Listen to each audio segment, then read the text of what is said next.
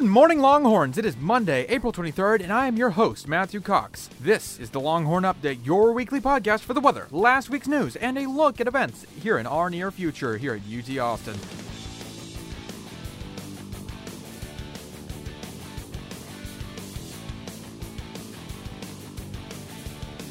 Here on campus, we are looking at a fairly sunny week with isolated thunderstorms on Wednesday.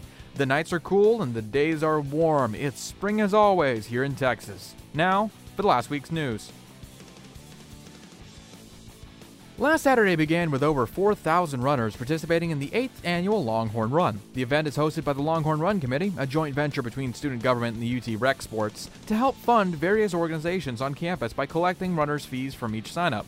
The run consisted of both a 5K and a 10K and had nearly 400 volunteers helping run the run. Later that day, the UDEMs hosted a forum between alumni Chris Perry and Julie Oliver, both of whom were trying to rally support as they face off in the Democratic Congressional District 25 runoff for the upcoming election. The winner will go head-to-head with third-term incumbent Republican Roger Williams in November.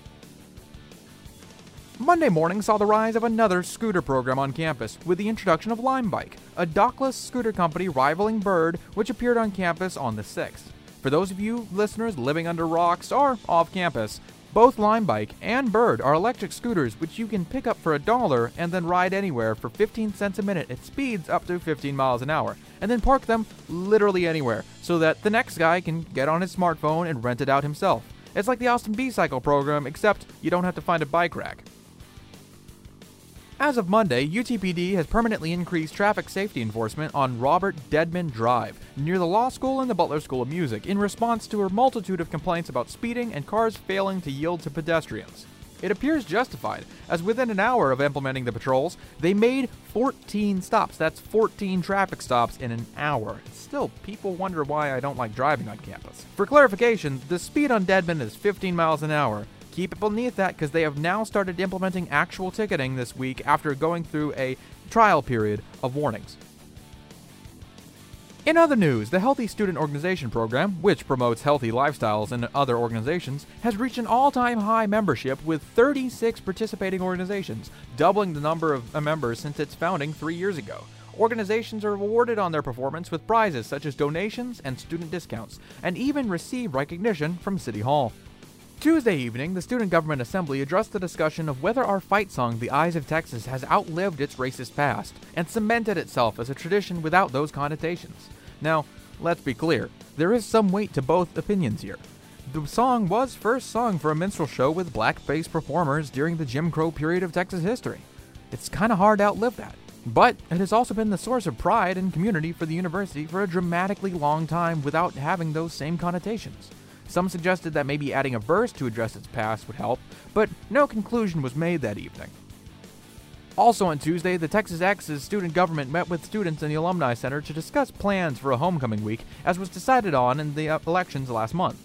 Ideas included a field day, an orange and white ball, a homecoming court, and a lot of support for a parade. An initiative has cropped up on campus calling for the addition of a gender non-binary option to the student registrar. There's no other developments about this at the time, just know that this is in the works within the student government and you may be hearing about it sometime in the upcoming weeks. And we wrap up this eventful Tuesday with the news that the turtle pond that was going to be removed despite all the fear that was stirred up on the UT Long memes for Hornsey Teens Facebook page, turns out that was false. Lil Jazz Hands Turtle is here to stay, unless they cannibalize him again.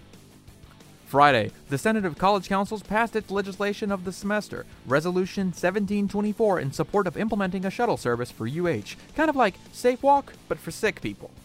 Also on Friday, God King Fenves announced that the university will cover 4-year tuition for freshmen from families earning less than $30,000. The university will also guarantee grants and scholarships to all freshmen from Texas families earning up to $100,000, and those who demonstrate financial need. Saturday, around 1,000 people marched on the Capitol as part of the national walkout against gun violence, with dozens of UT students joining the fray. And finally, as many of you know, Chancellor William McRaven will be retiring in May and taking a job as a professor at the LBJ School of Public Affairs. It has been revealed that James Hackett, chairman and COO of Midstream of Atla Resources, may be considered for the role. He joins former Secretary of State and ExxonMobil CEO Rex Tillerson in the current list of candidates. And finally, I'd like to call attention to the work of freshman Arij Ahmad. Arij has created an organization called Austin's Bright Future, which aims to help the homeless population near campus by collecting food, hygiene products, and clothing, as well as holding resume workshops. Long-term goals include lowering the bus fares, creating storage for belongings, providing shower facilities, and promoting mental health outreach. Arij has specifically asked that if I say anything, that I mention his friends and colleagues in the group that have made all of this possible. So here's to you, Ado Mosani, Adam Ramirez, Angela Fontilas, Aspen Holmes, Brianna Ellis, Giancarla Soto, Helen Mokahari, Jessica Arevalo, Nia Smith, Savannah Anderson Knight, Sumaya Awan, Terry Jackson, Tiffany Chang, William Lee, and Zariba Jahangir. Here's to you guys, and please forgive me if I mispronounce anything. For helping those in need, Arij Ahmad is our Longhorn of the Week. And now for upcoming events. First off on Monday, join the Liberal Arts Council for COLA's Declassified Internship Survival Guide, an info session on how to get and keep summer internships. Free food will be provided at 5:30 p.m. in the Glickman Conference Center. Tuesday, UT hosts its third annual Philanthropy Fair, where they invite various student organizations to promote their philanthropies in a creative and exciting way. In this event, all students at the University of Texas at Austin will have the opportunity to walk around tables and learn about each organization's causes while also redeeming points for prizes, such as snacks, gift cards, and t-shirts. All students and faculty are invited to the East Mall from 10 to 4. Also on Tuesday, join the OTC for Catapult IP at UT, a workshop for UT inventors to learn about all the ins and outs of inventing as a student. Coffee and food are provided at the POB 2402 from 2 to 3. Later, the History Faculty new book series presents Our Latest Longest War, Losing Hearts and Minds in Afghanistan, a book discussing the failure of the war in Afghanistan edited by Professor Aaron O'Connell at GAR 4100 from 3:30 to 4:30. And later on Tuesday, yes, it's a busy Tuesday, you can listen to a discussion by American University of Cairo President Francis Ricardo on the future of Egyptian education at the CLA 0112 from 5 to 6.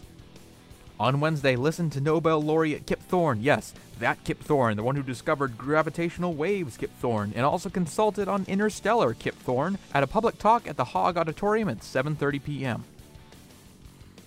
On Thursday, join author Jack Secco in a talk about his book, Where the Birds Never Sing, a book about the 92nd Signal Battalion and the liberation of Dachau at GAR 1102 at 5 p.m. Also, join the UT Energy Symposium for its presentation about the UT Planet Texas 2050 Grand Challenge. Refreshments will be served at 4:45, but the actual talk begins at 5:15 in POB 2302. I'd recommend attending if you want to know a little bit about history in the making. And later Thursday, admission is free to the Dimension UT Fashion Show put on by UT Fashion Design students. There are two parts, both at the Frank Irwin Center. At 5:30, check out the World of Textiles, and at 7, see a full runway show put on by the students of the Fashion Design Department. One final note, once again, we now have a website. Please feel free to check it out at longhornupdate.com. And please remember to give the show a rating, it really helps us out a lot. Actually, I'm going to drop the facade for a moment. It's just me doing the show, and it is incredible that you guys are listening every week. It's why I keep doing this. Because if someone out there finds this helpful, then I've done my job. Please consider sharing the show with someone you think might want to keep up to date with everything we've got going on here on campus. Thank you for listening. That's it for this week. I've been Matthew Cox, reminding y'all that the white zone is for the immediate parking and renting of scooters only. There is no parking in the red zone. See you next week, right here on the Longhorn Update.